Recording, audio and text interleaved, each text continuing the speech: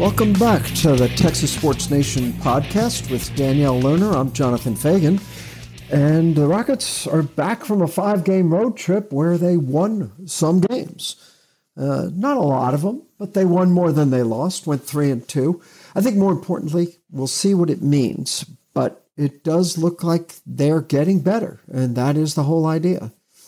It does. I think that game-to-game improvement is really all you can ask for when, you're still under 20 wins, as the Rockets are, sitting at 14 right now. And as you said, they won more games than they lost. So that's always a victory coming off a road trip. But I think the defense was probably what grew the most.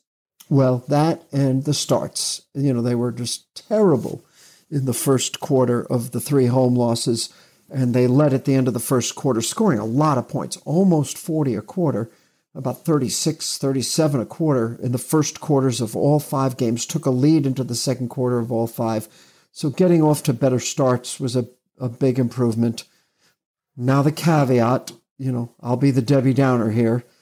They were playing 5 teams that were shorthanded. Spurs, Kings twice, Jazz playing without Donovan Mitchell, and Warriors playing without Draymond Green and Klay Thompson. Everything is about what it leads to with this team. Well, now there's a 4-game homestand, starting just like the road trip did, starting against the Spurs, who are now more together, have their guys back. Keldon Johnson played in that first game, but he was just back, didn't have a big role. We'll see now. Are they really making these strides? Are they getting better? They have shown signs, and that's, as you said, that's what they're trying to do, is just improve.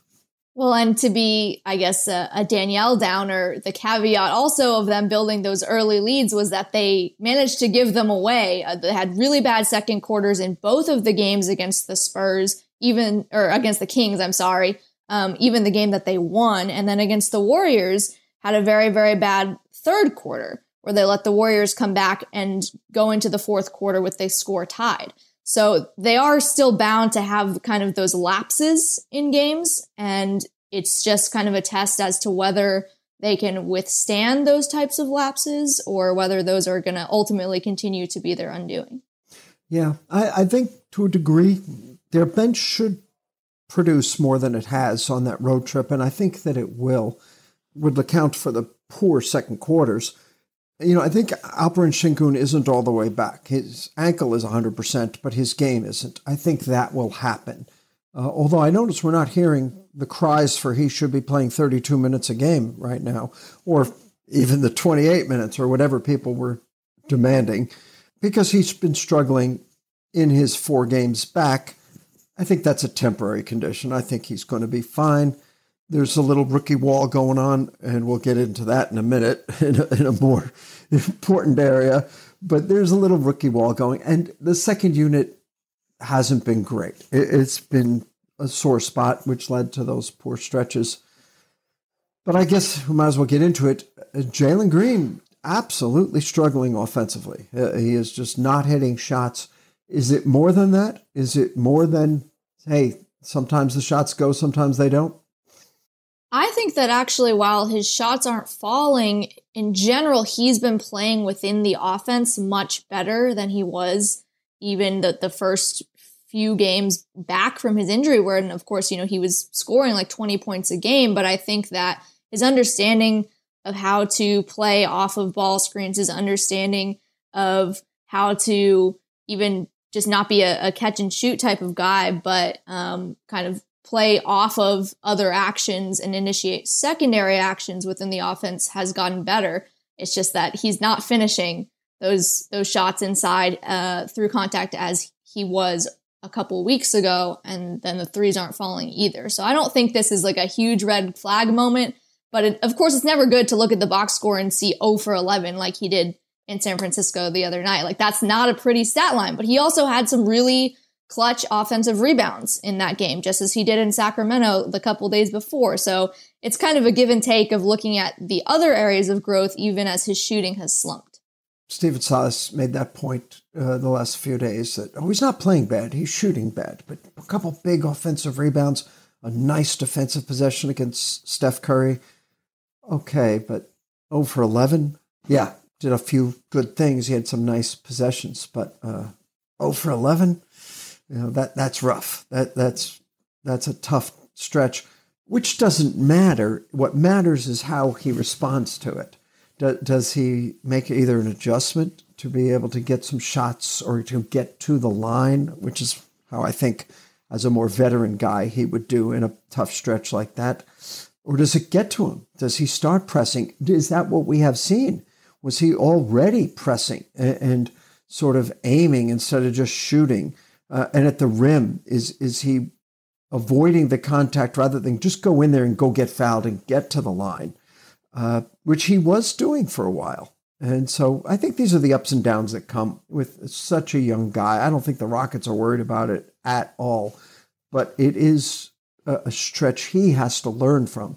It has to be something that helps him develop. And I think, as with everything, that's what we'll see to a large degree in this next 4-game homestand. How does he respond to a tough shooting stretch? Well, it's interesting because I had a conversation with him before the 2 games in Sacramento. This was coming off the game in San Antonio that the Rockets won, but he didn't have a great shooting night there also either. And so I had a conversation with him that was all about when you have an off night like that. And that was a game in which I think he had something like 8 rebounds. So he really did, it wasn't just 1 or 2 good rebounds that he made. That was a game where he got to the free throw line a lot. He got a lot of rebounds. He definitely made up for it in other areas in the box score. But I said, when that happens, how do you internalize that type of performance? And is there anything that you do differently the next day, either by yourself or with the coaching staff, to help and move on from that? And he said, I think that I have gotten better at responding to tough outings since I've been in the NBA. And it's something that, when you're in high school and you're like the best of the best, he's not really having off nights very often. Or if he does have an inefficient night, he's still scoring 30-something points. Here, it's not like that. And so he said that the coaching staff has been very intentional with telling him, yes, we're going to fix your mistakes, but it's not something where they sat down after that Spurs game and went down over every single little detail and were like, this is what you did wrong, this is what you did wrong. They're not that worried about harping on the errors. They just want to make sure that mentally, like you said, he can still be confident in himself and overcome that. He has a little bit of a backlog of success. In the 13 games prior to these last 2, where he went 3 of 24 in the last 2, he shot 43.1%, average 16.2 over a 13-game stretch. So he's had some success. He can feel good, okay, this is the aberration. I can get it going. And the one thing I think people who watch and who are listening to us today have to also understand, none of it matters. It's all about how he grows from it, because they knew this when they drafted him. He is a slight teenage guy with a world of talent and a great attitude. Those are the things that they were drafting. They weren't drafting for what he will do this year. What this year does not matter. And so I think and because of that, there can be no conclusions drawn. None. Unless those things weren't true, unless he had a bad attitude or was living the life and not working to be all that the Rockets hope he can be. If that was the case, then you got something to worry about. But it's not the case. He is as driven as they hoped, as what they foresaw in him when they drafted him. So a stretch of poor shooting is irrelevant when you're a team that's last in the Western Conference, 3rd worst record in the league. This year is not the point. It's about what will be. So I've beaten that to death, but I do see people trying to, you can't help it. You can't help but be a fan, watch and go, oh my gosh, is it the wrong guy? And, watch Evan Mobley, oh my gosh. Totally understandable, but not right either. Well, and I thought it was funny because I had tweeted the morning of the Golden State game a video from shoot around of John Lucas working with Jalen on a shooting drill where he was picking the ball up off of the ground and going into his shooting motion, with the goal of that drill, of course, being to use your legs and to make your motion incredibly fluid. And people were going back to that after the game and saying oh, see, he went 0 for 11 because he was doing this drill that obviously didn't help him at all, and they should totally negate this drill. And it's like, you can't overanalyze one performance, and you can't do cause and effect in that way. No, the drills he does now could really make a difference in, 25, 26 season. That's crazy. It's sort of like, if you go to the gym and work out hard and you lift a bunch of weights and you go out and get in a fight with a linebacker and he beats you up, you say, you know what, this gym stinks. He'd beat the crap out of me. It doesn't really work like that. And I think most people know it, but it's no fun to be a fan if you don't get emotional. And so, what? Why not get emotional and overreact? And that's a fan's right, in my opinion. You and I can't do that. We gave that up. That is absolutely the right of a fan, but it also makes no sense. As you said, no, it doesn't work like that. And if anybody's listening and you do work out hard today, don't get in a fight after the gym. Don't do it. It won't work out well for you, and you shouldn't get in a fight anyway.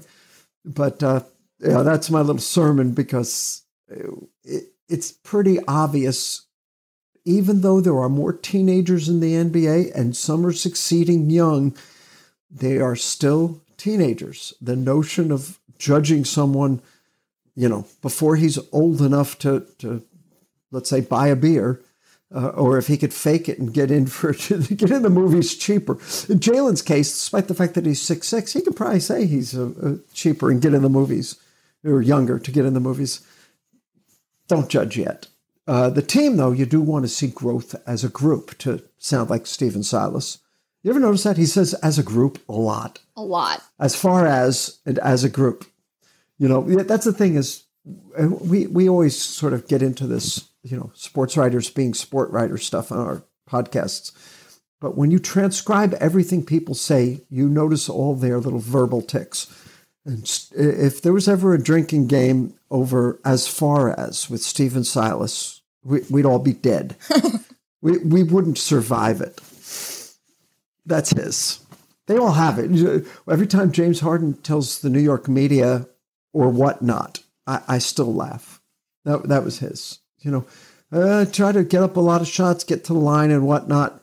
And that's the one for him. That always makes me laugh. But with one of the ones with Stephen Silas is the group, not the team or the guys, whatever, the group. That's what you can judge, is how the group is developing. And the group is doing okay. The group is, a little better.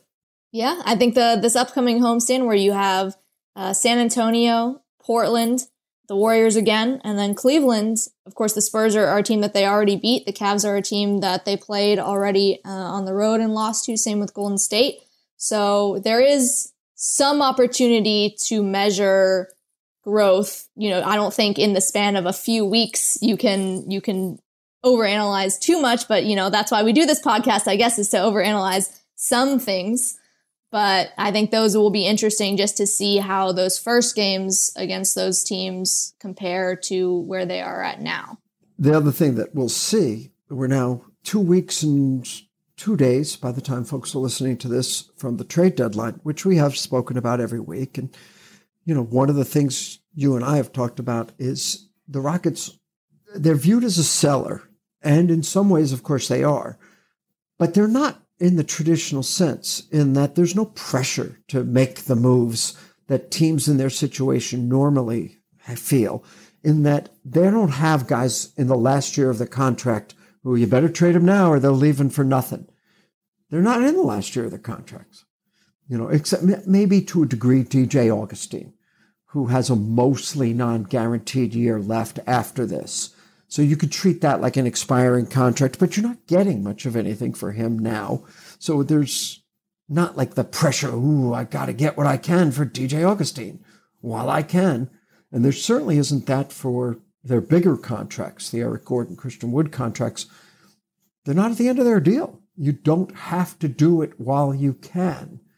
There was a report, Mark Stein, who writes on Substack now, veteran NBA guy, wrote that the Rockets would do Russell Westbrook for John Wall. If the Lakers attached their 2027 first-round pick, John Wall wouldn't actually play for the Rockets any more than, Russell Westbrook wouldn't play for the Rockets any more than John Wall is, but they would do it for the pick.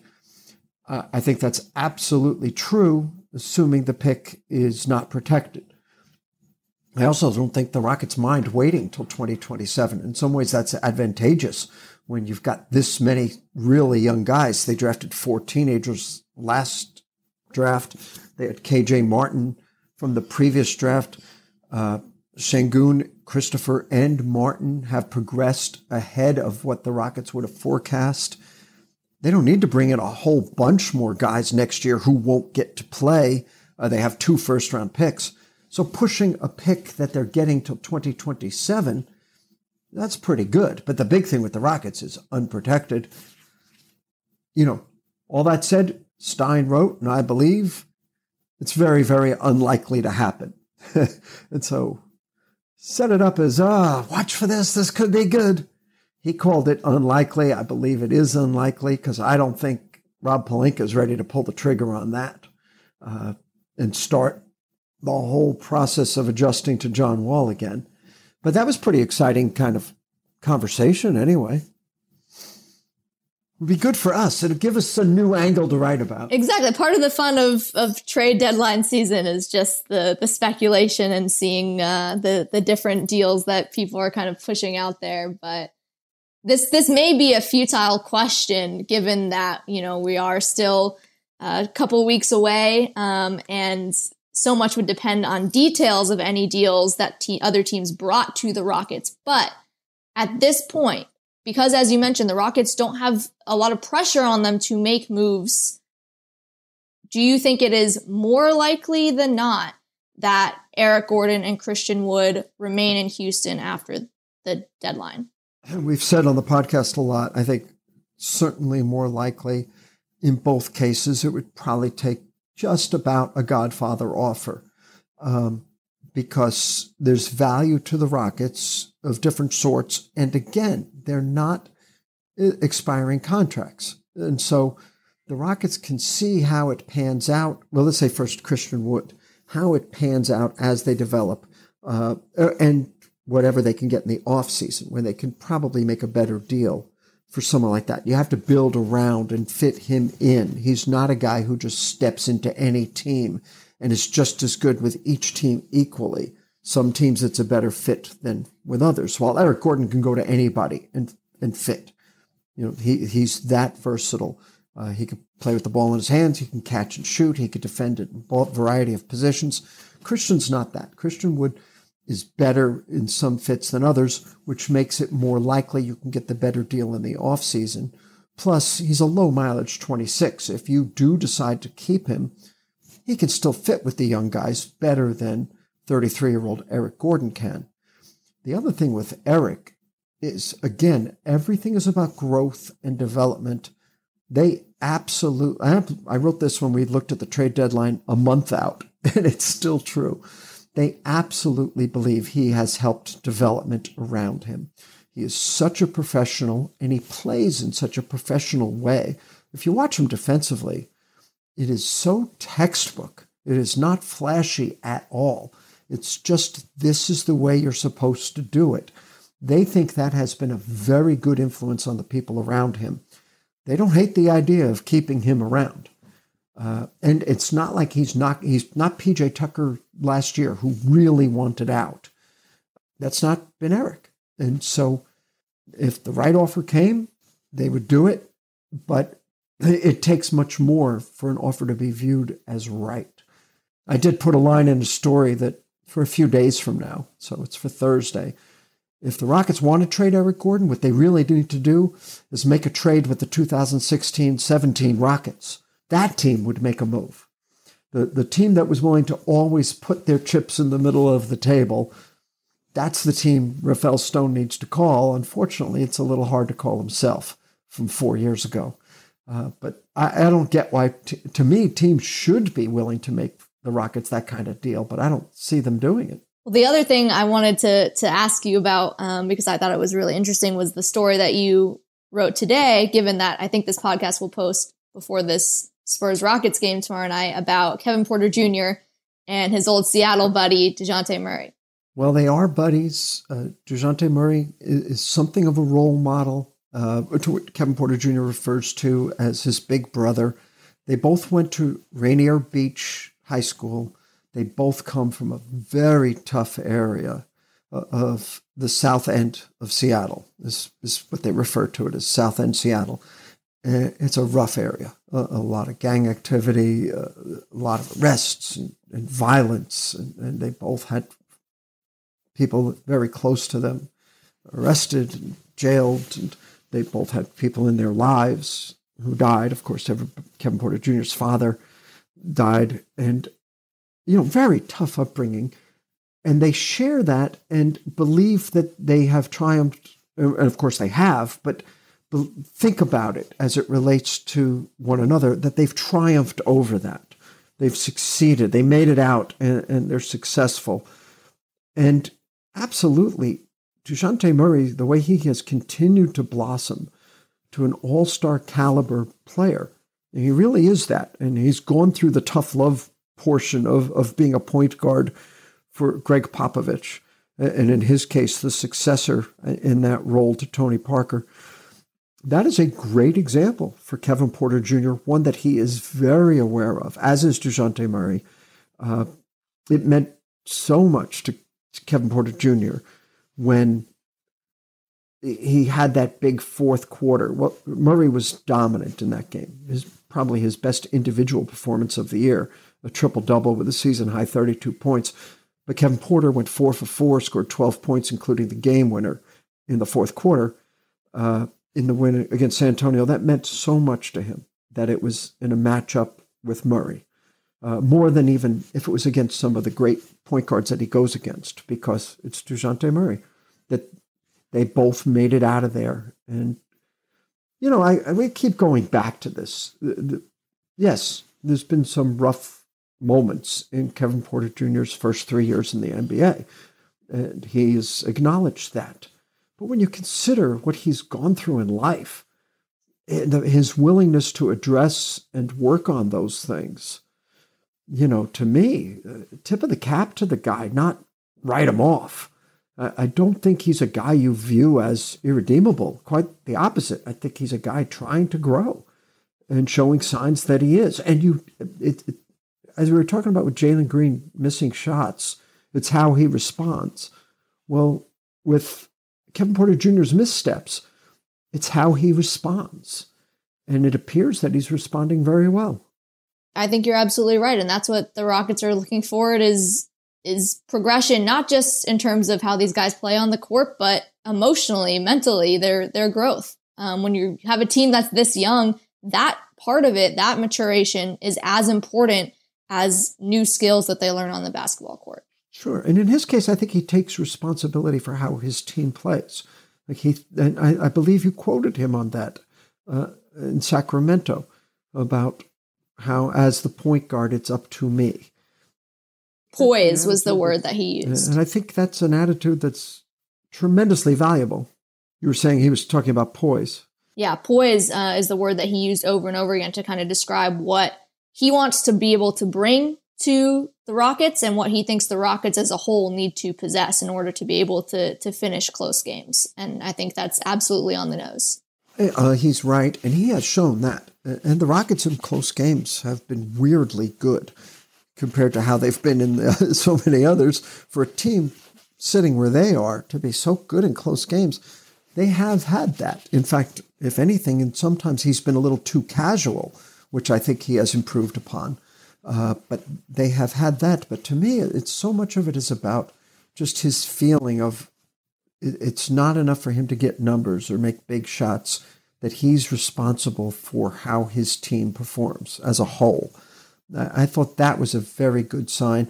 And then having that backlog of making big shots that win games, he's not going to make them all. And he didn't. He missed the one going to his right in Golden State. But when the Rockets do judge themselves by what the scoreboard says, to be able to pull on that in his mind and have the confidence of, yeah, I have done this. I have hit those shots. I think in the coming years, that will be valuable as well. Absolutely. I mean, you see that all the time in guys who are big in clutch situations. Of course, Steph Curry is one of them, which, by the way, kind of unbelievable that the shot he hit against the Rockets was his first actual buzzer-beating game winner of his career. He's had plenty of clutch shots in the final moments that technically were the game winner, but not like at the buzzer like the one against the Rockets. That was the first one. Yeah, that was pretty amazing. It was interesting in so many ways. It was interesting the Rockets didn't rush a double team over to him as the clock got down to its final ticks, but the spacing was so good. It was a long way to go to get there. And they had shooters on the court. That guy, if they had come earlier, somebody else could have hit the game winner. And I thought the look Garrison Matthews had was really good. I thought to go up 3, it was every bit as good as the shots Kevin Porter Jr. hit in Washington and San Antonio and Salt Lake City. It's a good thing that he hit the shot in Washington too, because otherwise we'd have to be asking each other if they only win games in cities that start with an S. Sacramento, Salt Lake City, and San Antonio. So, no, that's not a concern. They did hit the shot in Washington. Thank God we dodged that bullet. I thought the shot Garrison Matthews had, he was having to go to his left, right-handed shooter, but I thought it was a great look to try and finish that road trip with a win. And that's the thing, is if you're only going to win the really close games, they are by nature 50-50. They could go either way. They need a few easier wins, too. You can't only win on a last-second shot. If nothing else proves that, the fact that Stephen Curry's gone all this long and he finally has his first buzzer beater shows you can't only win on a last-second shot. Exactly. So we'll see if some of the games this week have wins that are easier to come by. But you think they will? Portland's playing way better. Oh, my gosh. They've turned it around with Damian, I don't know, turned it around, but they're playing much better and look like they might be turning it around. Golden State coming back. It's definitely not a gimme of a homestand. And San Antonio is struggling like crazy, but you have COVID go through your whole roster. Of course you're going to struggle like crazy. Now they're starting to get back together. McDermott's back. Didn't play against the Rockets. Keldon Johnson is really good. And DeJounte Murray, his last arguments to be put on the All-Star team somewhere. It's a good homestand to measure where they are. And on that note, we will talk about it again next Tuesday. We touched on trade deadline this time. We'll probably get into it a whole lot more then. And you know what else we can do is sort of talk All-Star too, because the All-Star starters will be out Thursday. That's not terribly interesting because you could look at the voting. But heading into the picking of the reserves, that's when it starts to get good. We'll be back with that and more next Tuesday. For Danielle Lerner, I'm Jonathan Fagan. Thanks for listening. They're every Tuesday on HoustonChronicle.com or wherever you get your podcasts, as podcasters like to say. Talk with you again next week.